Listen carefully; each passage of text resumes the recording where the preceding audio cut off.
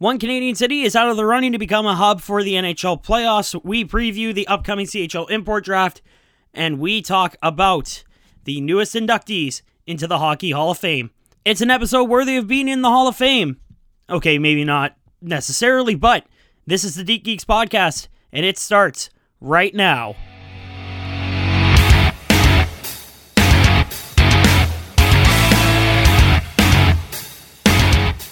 Hello again, everyone. Welcome back to the club. This is episode 11 of the Deep Geeks Podcast. Glad to have you with us once again. I'm your host, Thomas Mersey, and I am joined every week by the lovely Miss Amanda Zakowski. Amanda, how are we doing this week?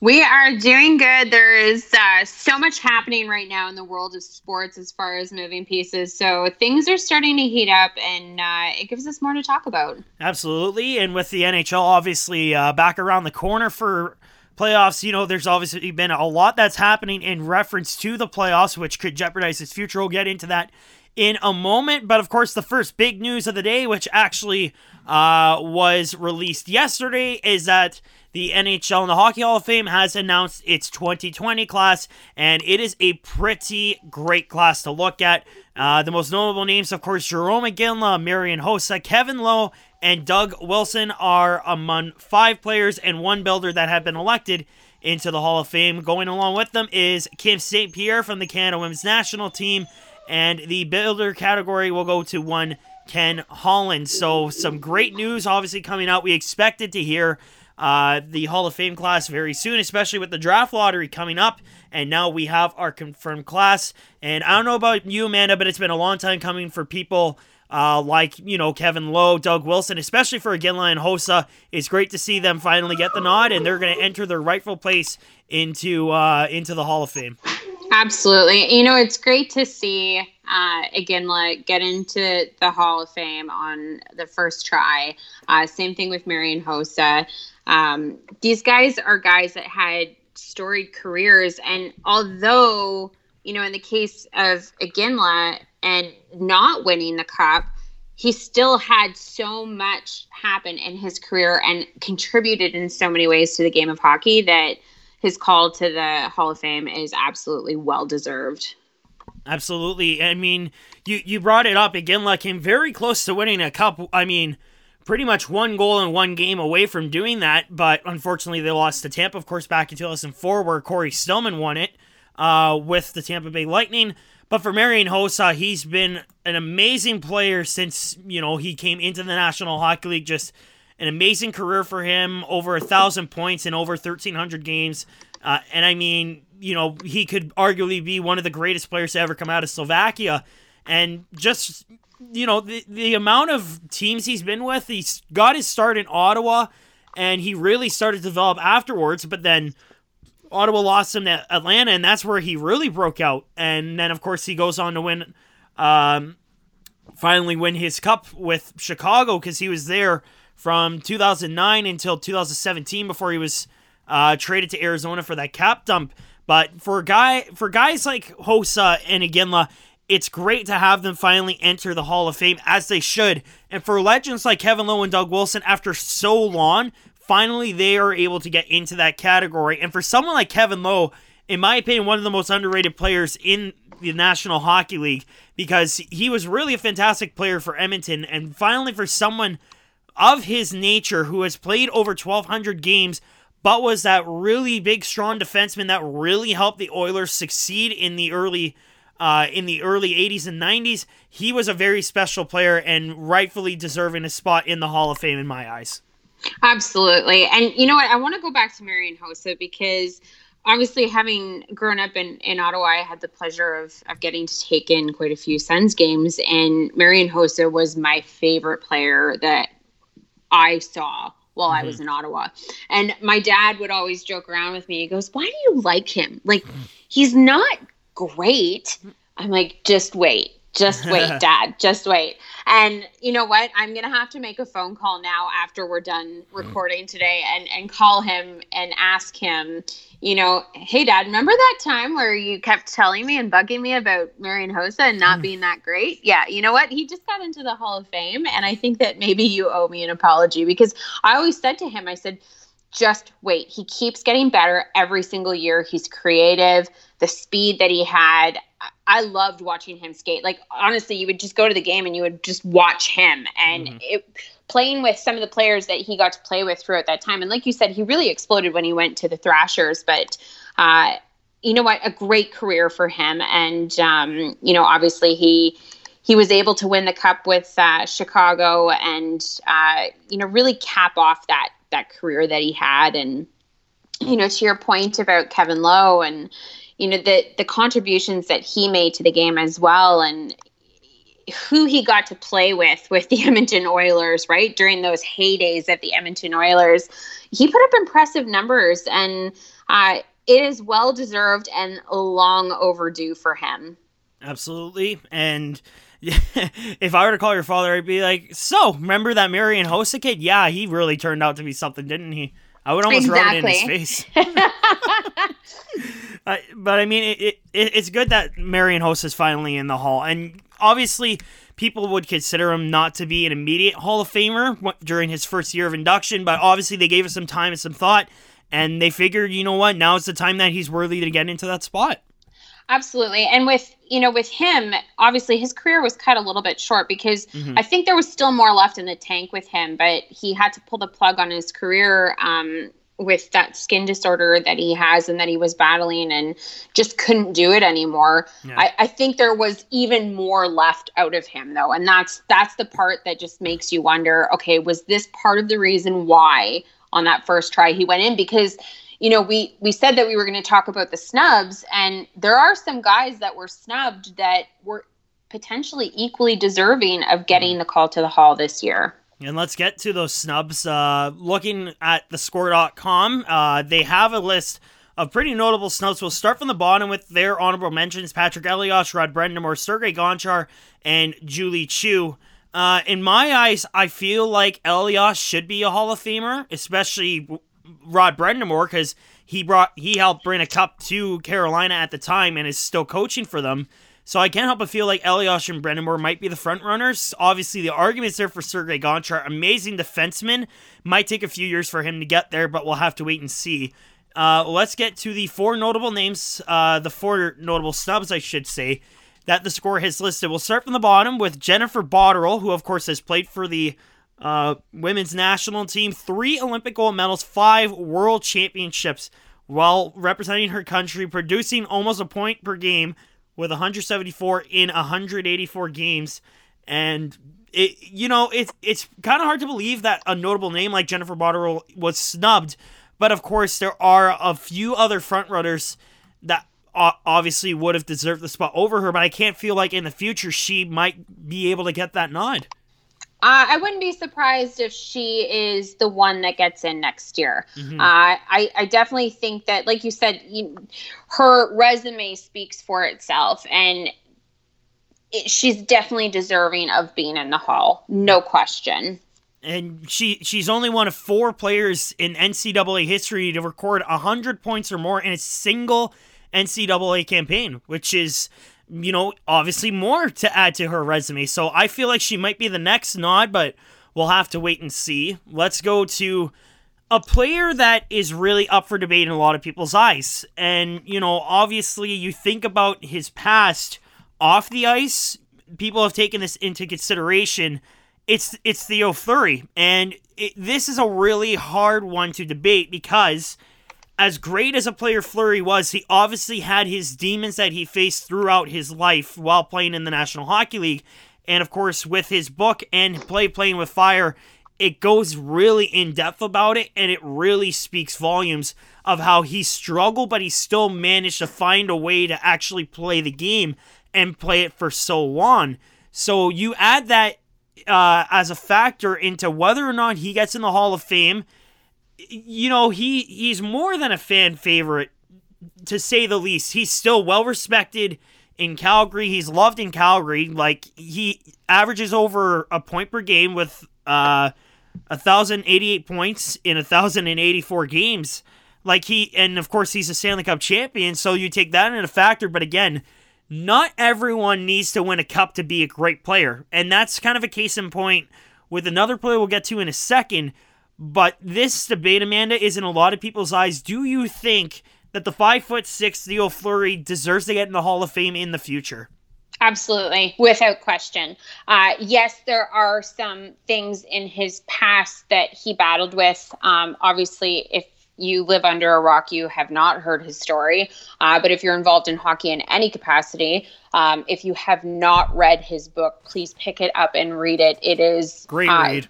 Profound. It is very profound. Yeah. And I think that for him, this was not the year, but I do believe that he is going to end up in the Hockey Hall of Fame. Like you said, he, in his NHL career, 1,084 games, he averaged over a point a game, just over a point a game. Yeah. And I would like to challenge people at home to think of somebody who played with as much passion as Theo Fleury. And I think he's always going to be at the top of the list for people because, maybe top three. If you think back in the heydays of the late 80s and coming into the 90s, who played with just passion, and you could see it. It's Theo Fleury in my eyes. And that is cause for him to look at the big picture and say, okay, let's break this down. What did he do throughout his career? How did he impact the game of hockey? And you know what? 5'6", he went a long way. He was drafted in the 8th round of the 87 NHL entry draft. Which is crazy. Crazy, right? When you think about that, 8-round guys don't really hold a lot to them for the most part. That we're not hearing the stories of the guys that are drafted in the 8th round. That's not the norm. Mm-hmm. So he beat the odds. He became a player that had an impact on the teams that he played with. And you know what? I think he absolutely deserves the call to the Hall. Absolutely. And, for someone of his size, he was a really, like you said, passionate but also gritty player. Like, he was not afraid to throw his body around, and that's what made him a really unique player for his time. And that's why, so many teams wanted him. And for Calgary, he was a legend with the Flames. And, obviously you think with maybe future Hall of Fame glasses that he might be the next name that we see down the road. Before I give you my opinion on this next player, I want to get yours. I'll say his name and then I'll get your opinion. Daniel Alfredsson. Okay, so this one's kind of a hot topic, right? Because I think that there are a lot of people that feel like he's being snubbed. He certainly has, we look at, okay, let's rewind just a second before I mince my words here. Theo Fleury, 8th round guy that also got snubbed. Well, Daniel Alfredsson was a 6th round selection in the 94 NHL entry draft. And he definitely made an impact on the hockey club. I think, too, he became that franchise player of the Ottawa Senators for the time that he was there. And when he was traded or he signed with Detroit, it felt like the heart and soul of the Ottawa Senators got ripped out. And the fans, again, from Ottawa, they're a passionate group of fans. And there was so much disaccord with what was happening. And, when he was finished playing with the Red Wings and his career was done, Daniel still became very involved with the Ottawa Senators. Was still involved with the Ottawa Senators Foundation, has done tremendous work in the city of Ottawa.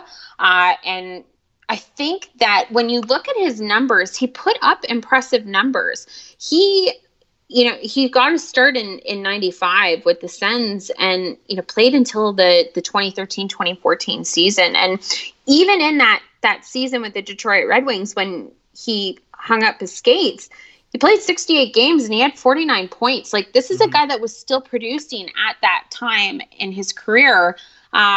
He's a guy that, for the most part, didn't miss a whole bunch of time throughout his playing career. There was a couple seasons where, the numbers were a little bit lower as he's battling injuries, whatnot. But for the most part, this was a guy that was there to compete every single night, played 1,246 career games, and finished with 1,157 points. So should he be in the Hall of Fame?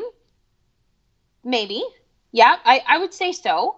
I don't think that this was the year for him. Well, And yeah. now, this obviously wasn't his first opportunity to get into the Hall of Fame, but No. I just don't think that it's there yet. No, not there yet. And like the score.com says, he's not a slam dunk Hall of Famer, so No. it's not really surprising that for his first 3 years of eligibility that he was passed over, but there's still the chance that he could very well go into the Hall of Fame. And you think of other players that could be along the lines of getting in the Hall of Fame, there's really no debate that Alfredsson is going to get in the Hall of Fame at some point because he's still considered one of the all-time greatest players to ever come out of Sweden and is arguably one of, if not the greatest Ottawa Senator of all time, because there's a lot of players from that in that category, like, say, maybe a Jason Spezza or a Chris Phillips.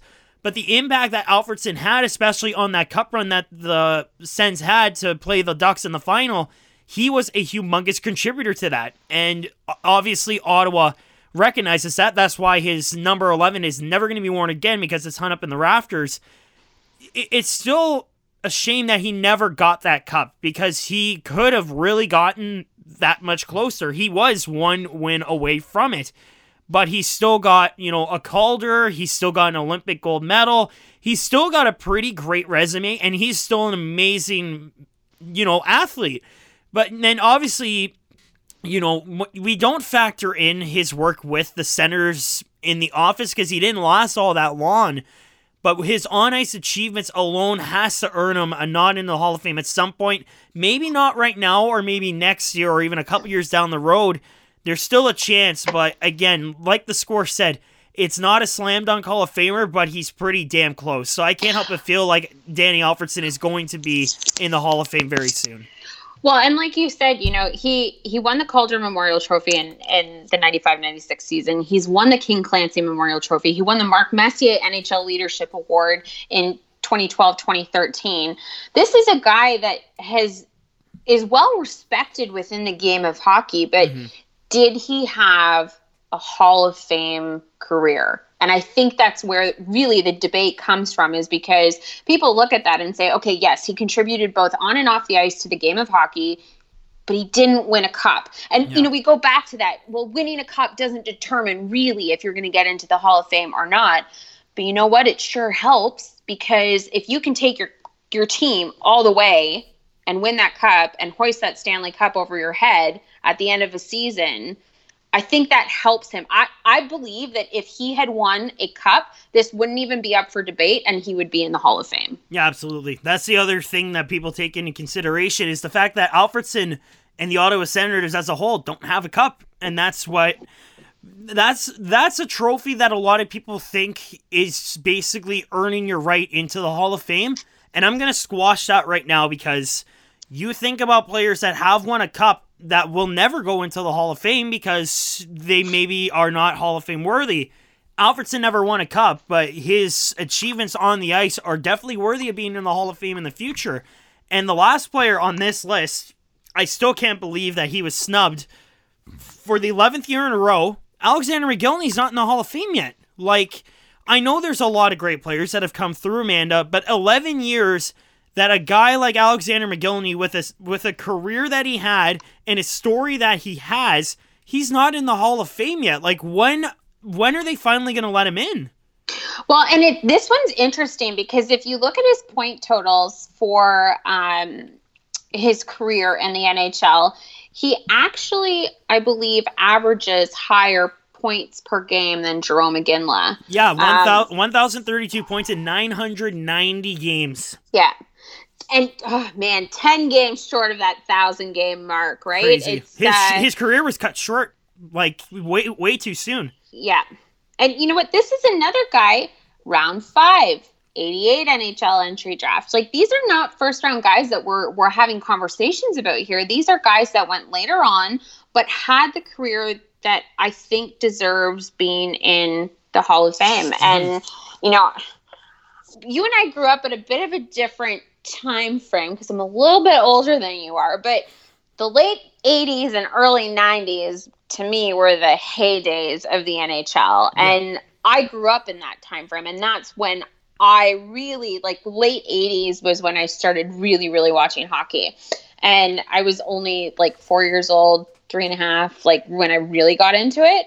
And watching him, especially when he played for the Leafs in the early 2000s, that was kind of Alexander Mogilny, to me, without question, should be in the Hall of Fame. I this one baffles me a little bit. Yeah. For 11 straight years that he got stumped from the Hall of Fame, and it's really quite crazy that he still hasn't gotten his rightful spot. And you think about his story, because he ranked third all-time in goals and goals per game among Russian forwards, which is nuts, and is fourth in points among his countrymen who have played in the National Hockey League. And of course, Mogilny made history by becoming the first ever player to defect from the Soviet Union to play in the NHL.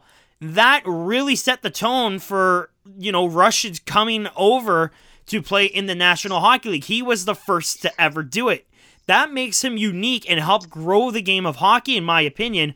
Plus, not to mention 200-plus point seasons, including 127 points in 1992-93, which are numbers we may never, ever see again.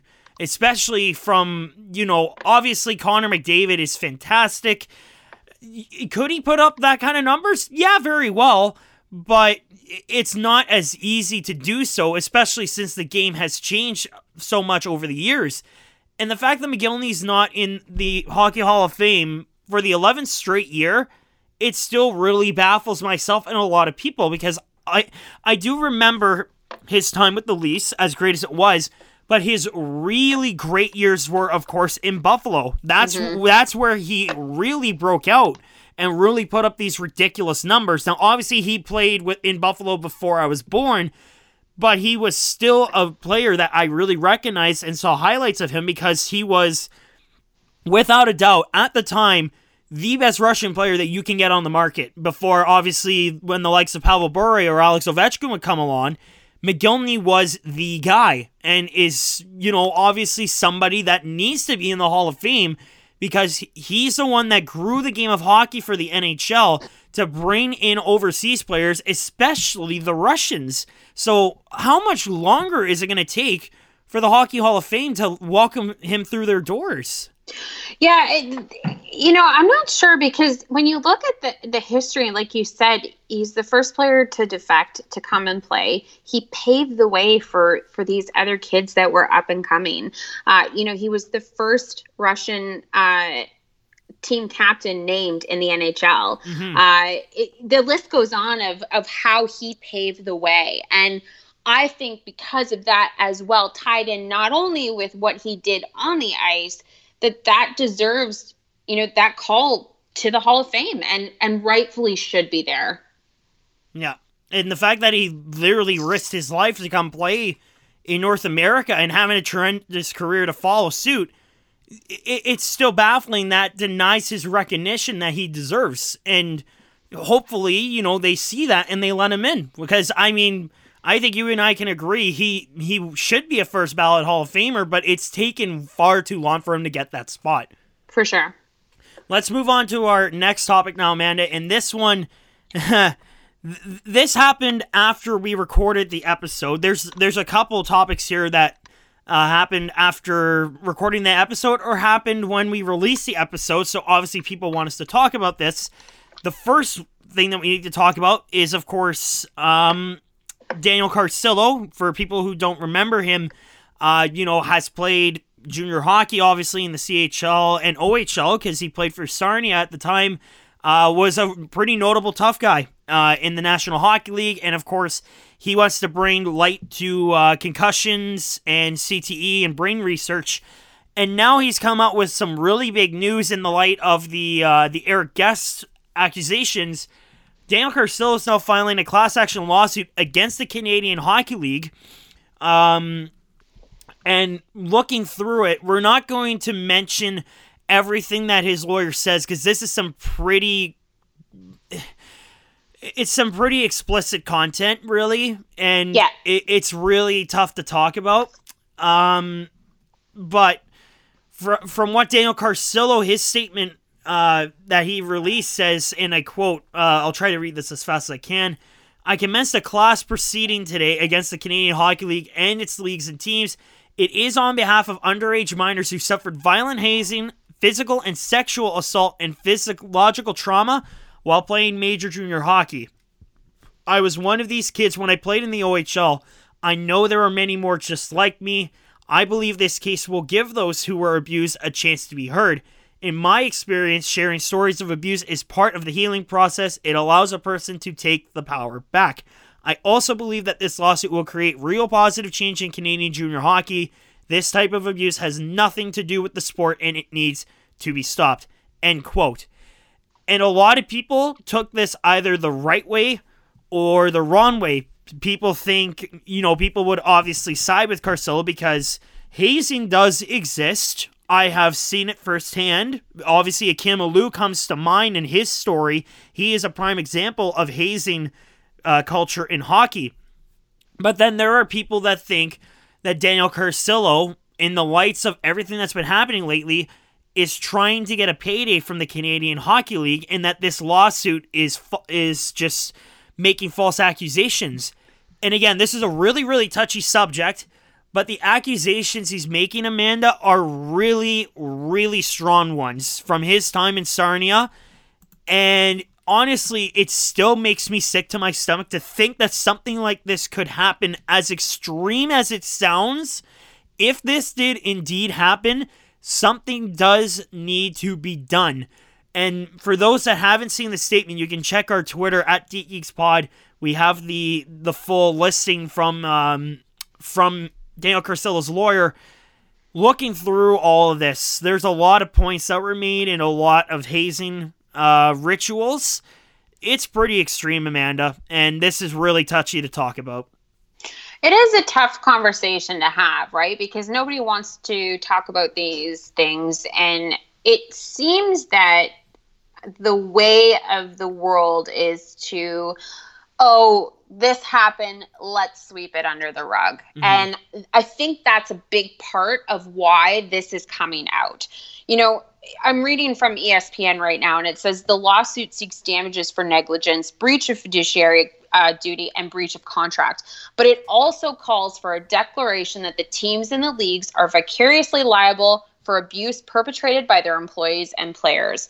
And I think that the piece about that is the piece that people need to hang on to, because you need to understand that, the CHL needs to be liable. The teams need to be liable. If this is happening under their noses, in this particular case, it is alleged that a head coach of a team participated in these types of behaviors and the hazing that was involved with this.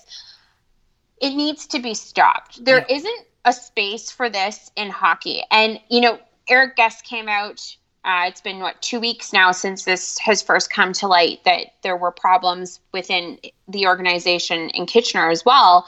But the big picture here is that there are people that are sitting at home right now that play in the OHL or that have played in the CHL. Let's go CHL as a whole, who are reading this and saying, this also happened to me. Yeah. Without question. Because there are people that have walked away from the game of hockey, not because they've lost the love of the game, but that they did not want to be involved in things like this. Mm-hmm. And there are players that we have seen that suffer from depression because of instances that have happened throughout their career. And as a parent, you look at that, and I think we talked about this last week, and I said, from a mother's perspective, I would do anything for my child. And I think that this coming to light really shines a not so positive light on the CHL or the game of hockey as a whole. However, we know that this is going on, and it needs to stop because there really isn't a place for this in the game. Mm-hmm. Athletes, we always talk about athletes, being held to a higher standard because everybody is looking at them. The eyes of the world are on them, especially when it comes to professional athletes, right? You think about football players, especially football players, because there's been so many issues in the past. But you look at sports as a whole, and people that look up to these professional athletes are children.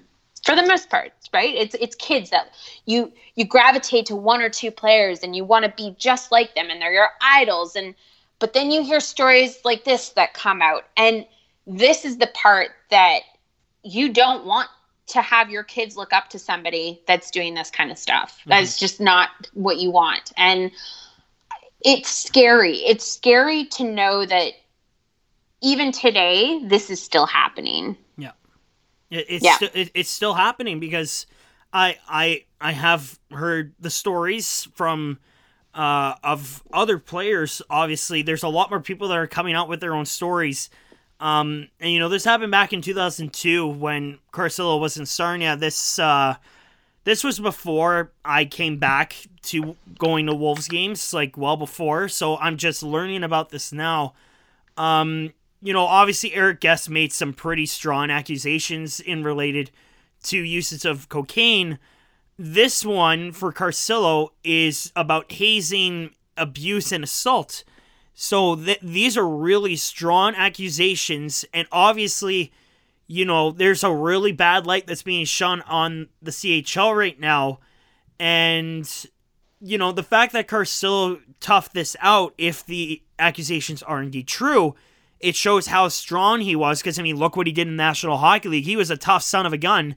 So, but still, it obviously plays a huge factor on your mind and your mental health for something like this to happen. And again, looking through the list still, it's very sickening and are very, very strong accusations. Whether they be true or not, we won't debate on that point.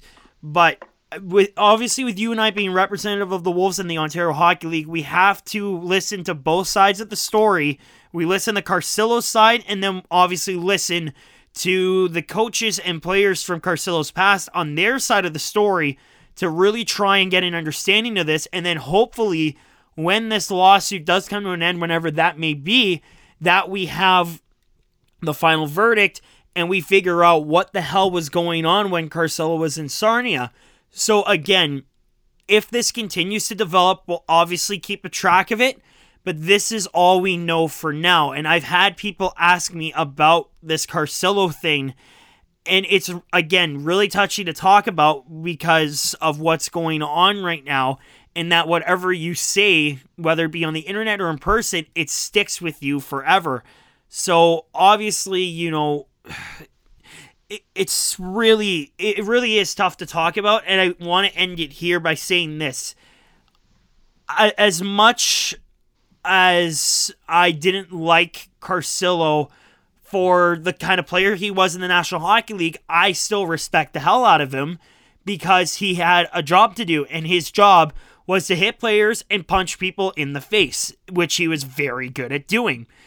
I hope that, if these allegations are indeed true, that there will be hopefully compensation for people down the road, but this needs to be taken very seriously because, again, strong accusations that are coming to light 18 years later. So hopefully that this gets resolved quickly and that this doesn't go sour and just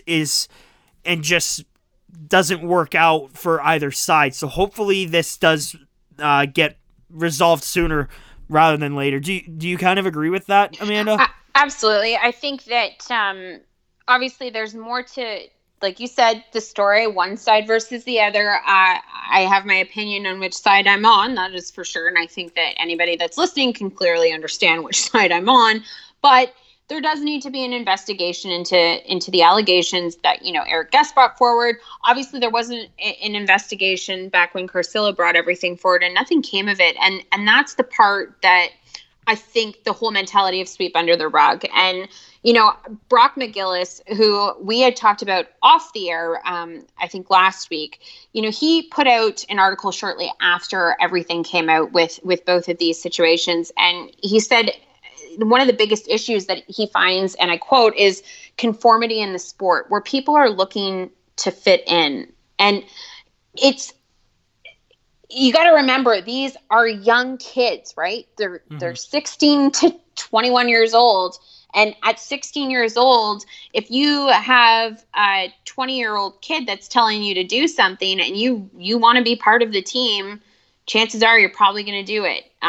It's what happens, right? Like, that's just the way things go. But I think this really is going to make the hockey world take a look at things and really overhaul maybe the mentality behind a lot of this kind of stuff, and really putting in a program that says, this is not what we agree to, and we don't believe in these values, but then turning around and behind closed doors, it's the complete opposite.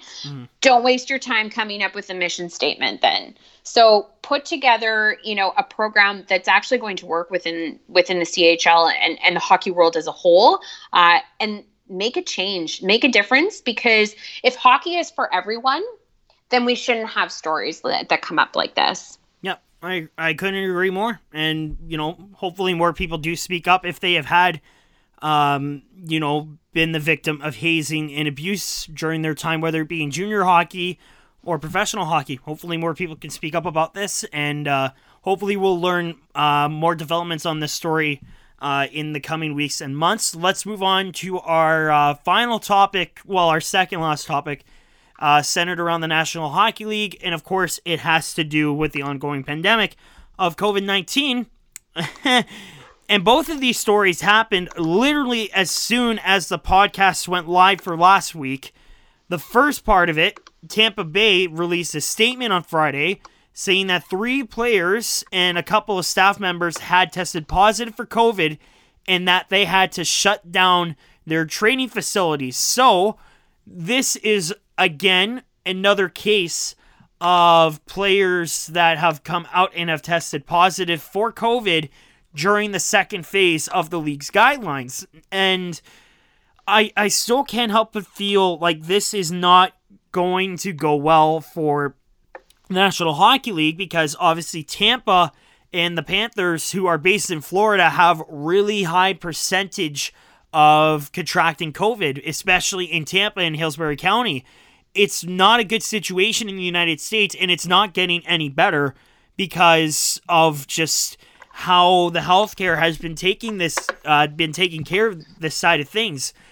And obviously for Tampa, they have a big playoff push coming, and the fact that the 3 players and staff members who were not mentioned, they are symptomatic, other than a few cases of a lower grade fever, but it's still a really dangerous game that the National Hockey League is playing with.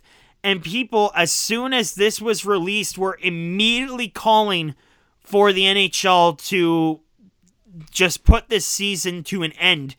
I'm still on the ropes about this. As much as I want hockey back, there is a humongous risk at play here, and this does not help at all.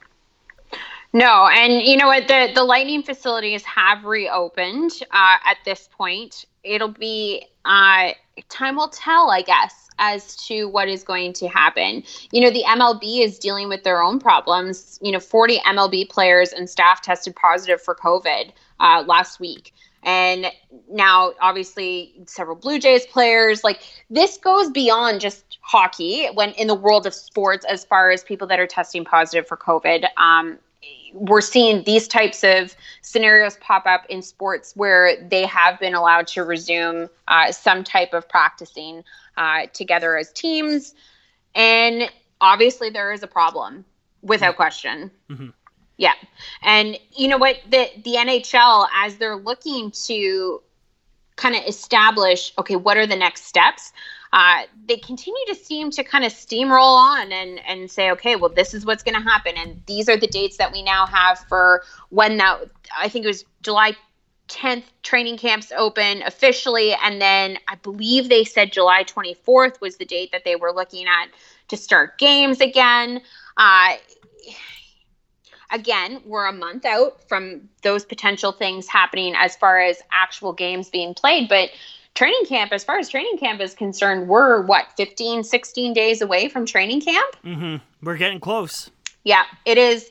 It is coming quick, and there are more and more problems that have continued to arise. And I think, again, going back to last week, we talked about, where the NHL stood on different protocols, and obviously there has to be something in place as part of the agreement to come back where there is that magic number of cases that they'd be looking at as far as, potentially pulling the plug. I can't see them delaying things because at this point, if they delay any longer, it's either delay and now you're playing into November or you're canceling the season. Mm-hmm. It's really still kind of baffling that the NHL is going through with this, especially considering that since they moved into phase 2, that 11 players have tested positive. Yeah. And it's still really... It's kind of scary, honestly, to still think about it because, if this really gets out of hand, Amanda, they're going to have to shut down the season either before it begins or while it's underway. And it's really going to be tough for the NHL to decide, do we really go through with this or, do we pull the plug on the season because Major League Baseball just got their season back. NBA playoffs are slated to start soon at Walt Disney World. And there's still debate of, whether or not football is going to be coming back. So for the National Hockey League, going forward for them, if things continue to spiral out of control like this, then they might have no other choice.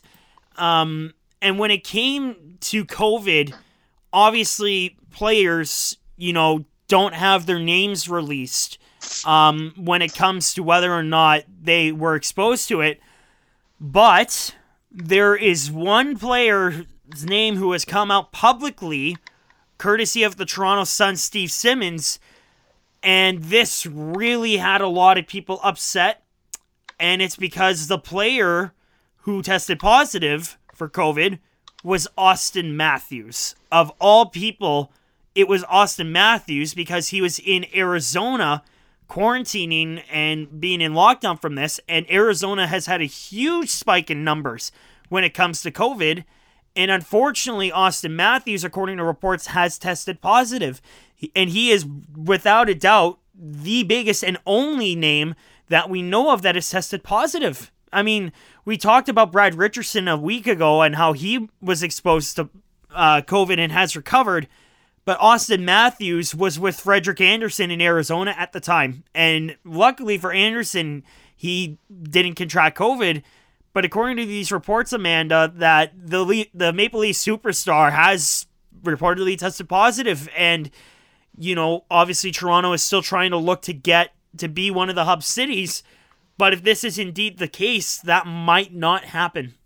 Well, and there's a lot of controversy about Matthews' name even being released because, it looks like TSN and Sportsnet both reported that he had tested positive. And not only had they released his name, but they had released the name of the running back from the Dallas Cowboys, Utah Jazz guard.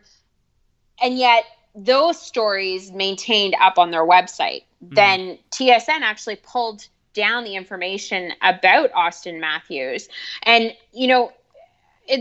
Steve Simmons, journalist who did report this on Twitter, said that he knew that putting it up there was going to be, a challenge as far as what people were going to say. But I think I don't know, why is it that we're reporting names from other leagues, professional leagues, and yet when it comes to the NHL, nobody's name is coming out?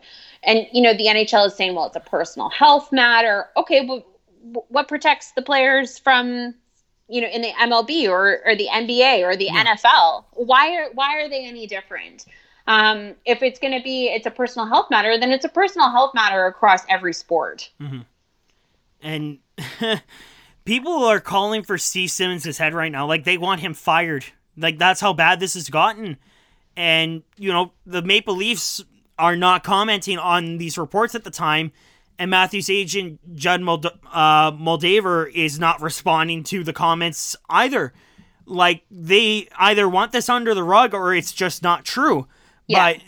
But still, the fact that Simmons released this article with Matthews' name on it sparked humongous controversy. And at first, I thought it was fake. I thought it was just like some kind of clickbaity title to try and get people to view their paper. But no, they're actually reporting this, which is absurd by today's standards. Realistically, whether they're true or not, it's still really dangerous and can put your job in jeopardy. And for Steve Simmons, this is a really bold but dangerous move. And again, if these are indeed true reports, then, you know, who else could have possibly been contracted with COVID throughout the rest of the National Hockey League? Not just in Toronto, because Matthews was in Arizona at the time.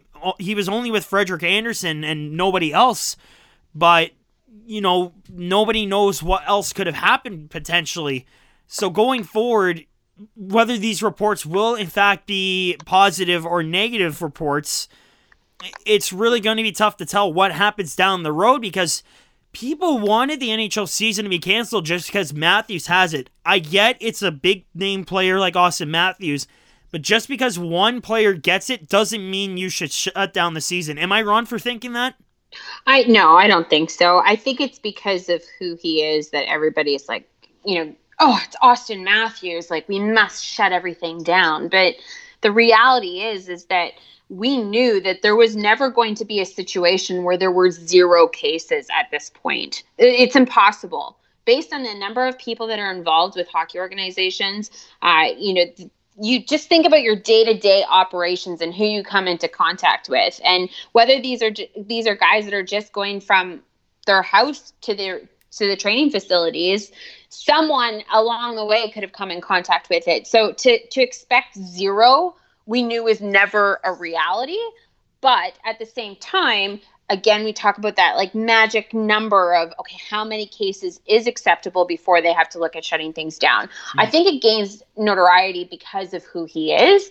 But I think the big picture is that one person is not going to shut this league down. No, absolutely not. And, but again, you know, if this virus continues to spread out of control, then the NHL won't have much of a choice but to shut down the season. And you can't really do it just because one player gets it. But then you take in, of course, Rudy Gobert, you know, when he was reported to have COVID and when the NBA decided to shut things down, he was really the first major name player that came out that actually contracted COVID. So obviously things have changed, but obviously it's a privacy thing, right? Like, obviously, I don't think Matthews wanted this to be public, but this is the problem with Toronto media, is it not? Because Toronto media obviously likes to spark up controversy. They make these sometimes outlandish headlines and outlandish reports. And that's kind of the reason why some players have not stayed in Toronto, because the media has just been so ridiculous over the years. So you think about Phil Kessel and Dion Phaneuf and, you know, their troubling times with the media in the locker room. And this isn't to take a knock at the media as a whole, but there are some people that really just are making a big problem for a lot of these players. Because you think about, like, you know, you look on YouTube of how many times, you know, John Tortorella has fought with that one guy from a New York-based newspaper because he just apparently asked ridiculous questions, according to John Tortorella. And then, you know, Boyle did the exact same thing. Dan Boyle called him out too. And, you know, for the media, obviously they're doing their jobs, but when it comes to releasing big-name players like Austin Matthews, it's really going to spark up a huge conversation and could very well put your job in jeopardy. So hopefully this gets under control and that, you know, we can get back to having a season.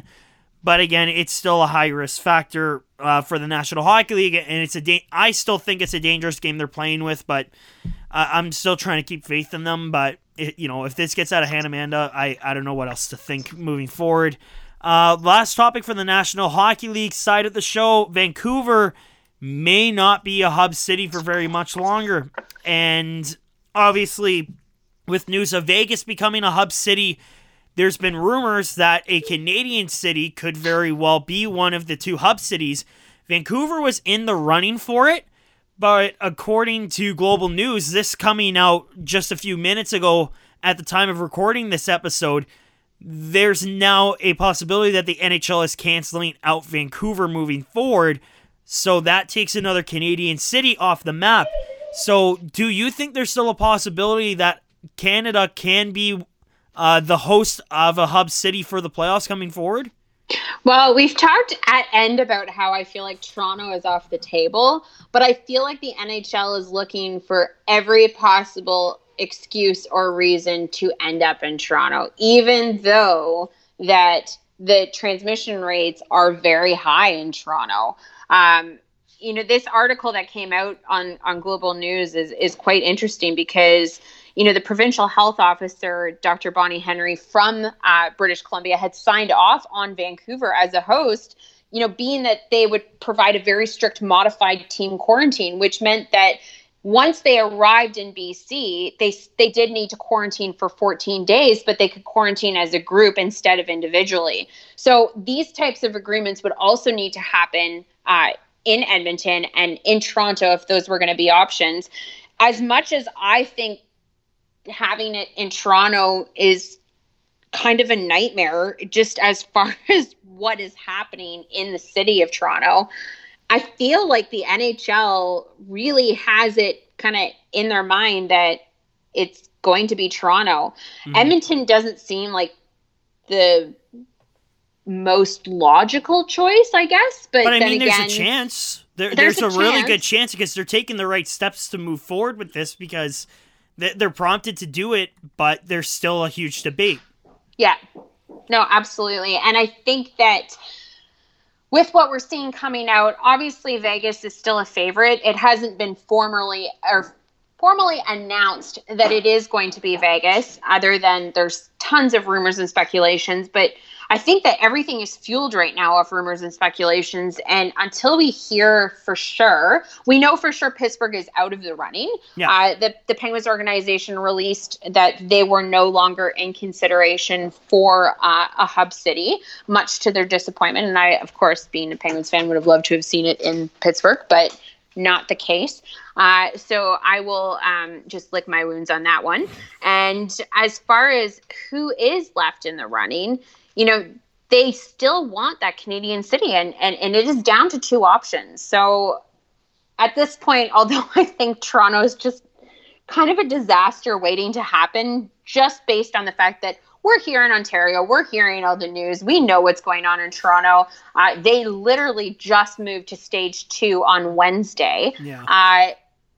It's a head scratcher. Mm-hmm. It absolutely is. And again, provincial government is obviously going to play a humongous factor into this. And you mentioned that BC was ready to move forward with the Canucks Rogers Arena being a place to play the playoffs, which would be great for the city of Vancouver. But again, it looks like they're going back on their decision. It's either that or there's more at play here that we don't know about. And that's the other thing with the other two Canadian cities. Obviously, you mentioned Toronto and how dangerous that could be because they're behind every other city because every other city has already moved into phase 2 because they're doing a lot better than Toronto is. But then you get to the other city, which is in Edmonton. I think it might work better in Edmonton because the location of the arena is a really good spot to have it.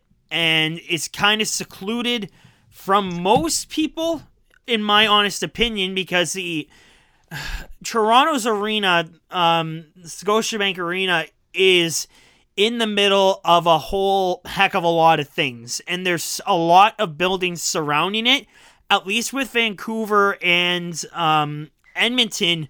For Vancouver, they're basically only surrounded by like a couple buildings and then, of course, the highways on either side. Where Edmonton, you just have obviously the big apartment buildings and other businesses, but at least it's safer for more players to actually go into compared to Scotiabank Arena. So I don't know what's going to happen moving forward. It'd be great to have a Canadian city to be a hub, But if both cities have to be in America, then so be it. That's just what's going to happen. But like we talked a few minutes ago, again, if players continue to keep getting sick and this really gets out of control, then they might have to cancel the season before they even name the second hub city. So we're going to have to wait and see and just, keep our fingers crossed that nothing else comes out of this. But there's still going to be a debate about this if Vancouver should be a hub city.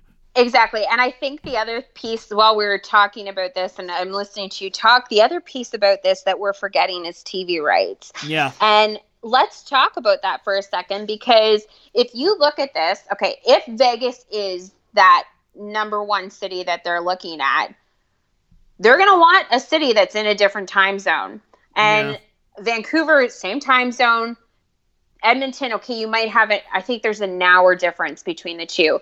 But then if you look at, as an example, Toronto, you're going to have that time difference that would work out really well for TV rights. And as far as the game is concerned, that is how people are going to be able to consume hockey. Yeah. So those agreements, I think, are also going to play a part in this, because as much, like I said, as much as I think Toronto, the idea of Toronto is just not good, like it really makes me just kind of shake my head in disbelief. I have a feeling that this might be exactly where they end up, for reasons that go beyond just playing the game, that go to, the TV rights and the contracts that are associated with those, because they're going to have to be able to have multiple games that are aired on television per day, just like we do in, a normal season. And you're going to have, a game at 10 o'clock at night, Eastern Standard Time, but that's 7 o'clock out there. So I think you're going to see a team that's on, this side of North America for sure. Yeah, it's still going to be a really strong debate. And I forgot to take the time zone into factor because, with the playoffs, obviously teams, if COVID wasn't a thing, they'd be playing in their old building, so it wouldn't be that much of a problem.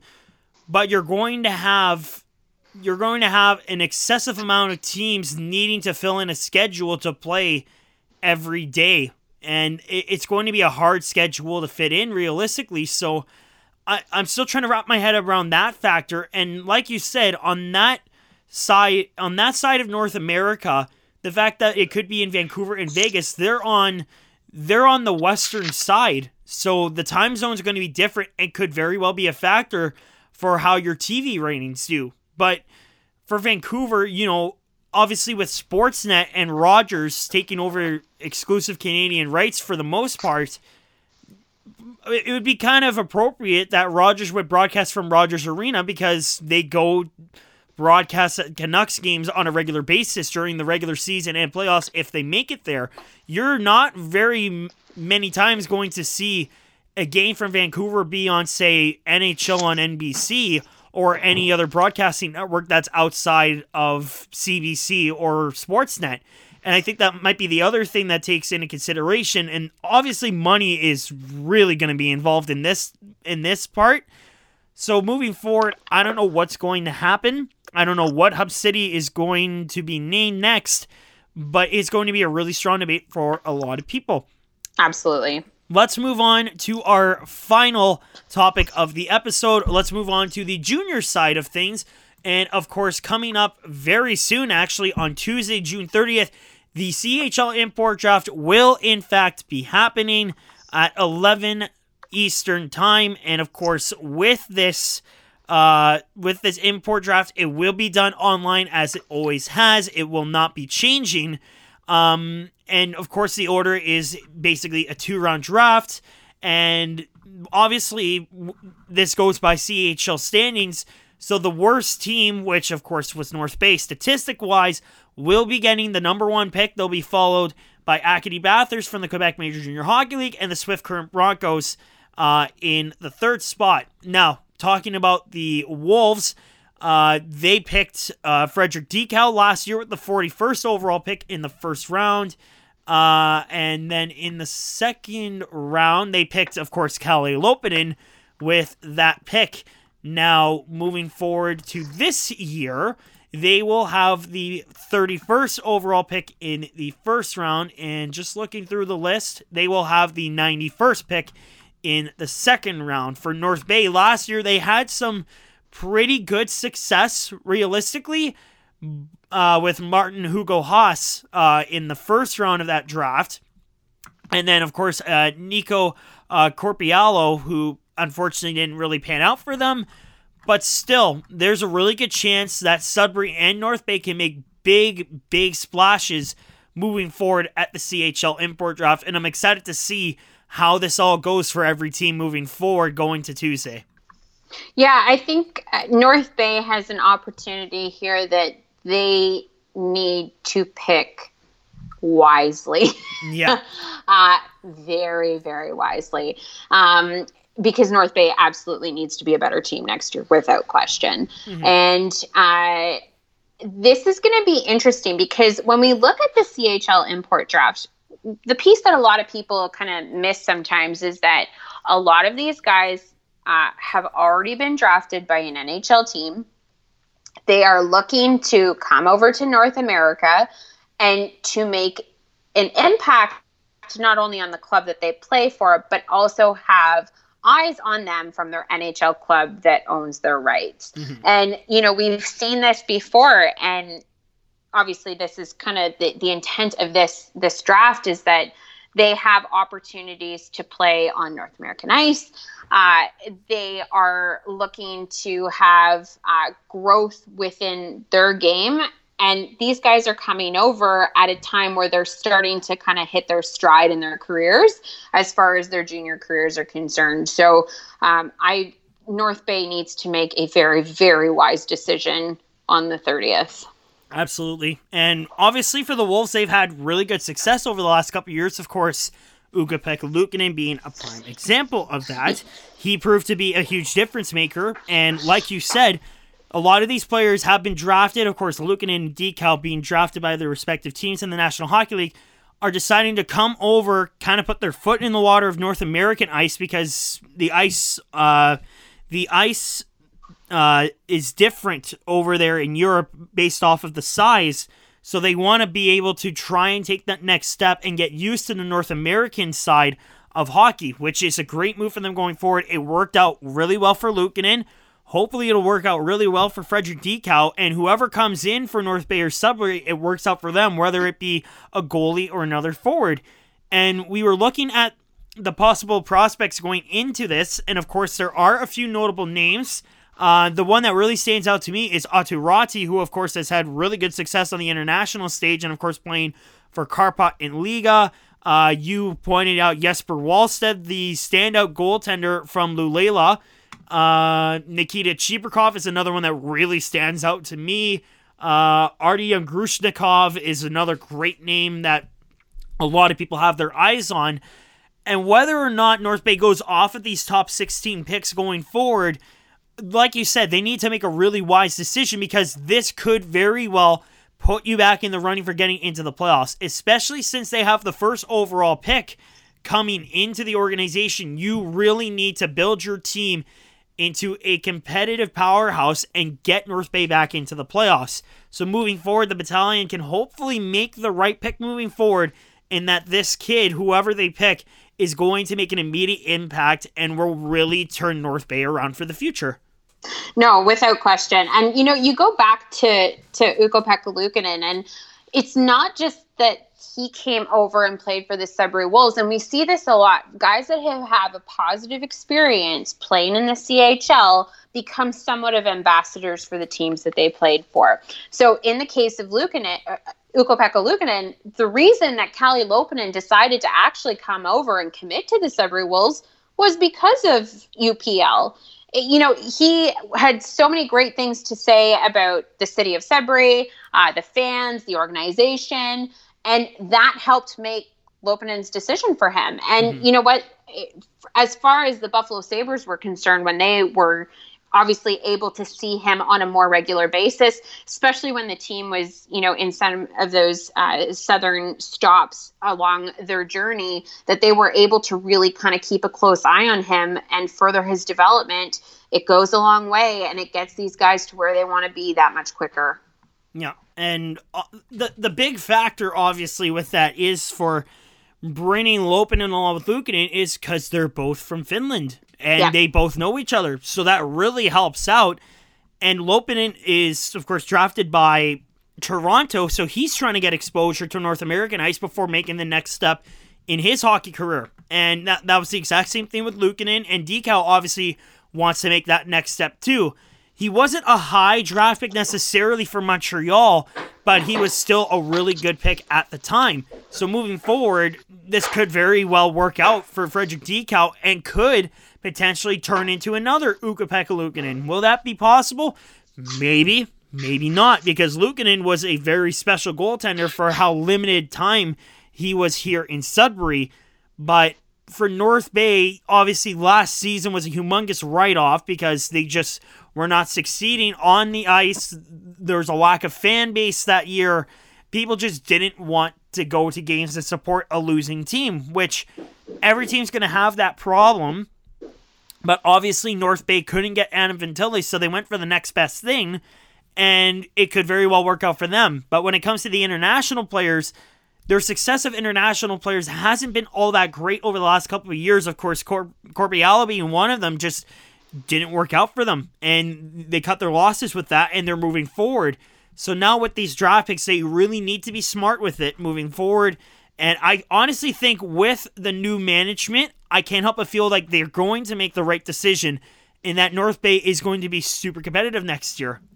I think you just hit the nail on the head with that, with the new group that is in place. Stan Butler obviously is no longer GM and head coach. Stan liked things Stan's way, and Stan will probably be one of the first people to tell you that Stan liked it Stan's way. And that's why things were structured the way that they were in North Bay. And, with Adam Dennis coming in, I think he's got the hockey sense and he knows what he's doing. He's put Houlihan in. I think that was just such a smart move on his part. And I think that the right decision this time is going to be made. I'm not saying that Stan made the wrong decision. I'm just saying that I think that the new management group that is in place in hockey operations is going to do the right thing and draft or through this import draft the right person for their team. Yeah, the right fit, especially for the new kid coming through, right? Absolutely. Well, Amanda, that's it for another episode, and again, was a really bulky episode with a lot to talk about, and obviously with a couple of these topics, we'll keep in touch with it. But obviously moving forward, it's the NHL is still planning to come back, but do we even see that in the future is still what I'm trying to debate, because as optimistic as the OHL and NHL is, I can't help but feel like having sports, especially hockey, at this time of year is just something that we're not used to. So hopefully we do have more news to talk about for next week, but I think we covered all the bases for this week. I think we did. And you know what? I think at this time of the year, normally we would be talking about the NHL entry draft. We would be talking about the awards that have been handed out. It is just such a different time. And watching or listening to the draft poolside is kind of my MO at this time of the year. And it seems very strange to not be doing that and so many unknowns. But you know what? Grab yourself a cold one, go sit by the pool anyways, and stay tuned for more news and notes. Yeah, and next week we'll obviously get into the draft lottery, which is, of course, supposed to be happening this week. So we'll be excited to talk about that moving forward and speculate who each team is going to be picking. And I think that'll make for a really good episode and debate for a lot of people. But that is going to do it for episode 11 of the Deep Geeks podcast. I'd like to thank you all for listening, whether you're listening on Anchor, Spotify, Apple Podcasts, or Google Podcasts. We thank you for your continued support. Make sure you follow the show on Twitter at Deep Geeks Pod. Make sure you follow Amanda and myself on Twitter. And until next week, I'm Thomas Mercy. She's Amanda Sirkowski. Thanks for listening to episode 11 of the Deep Geeks podcast. Until next week, take care and stay safe.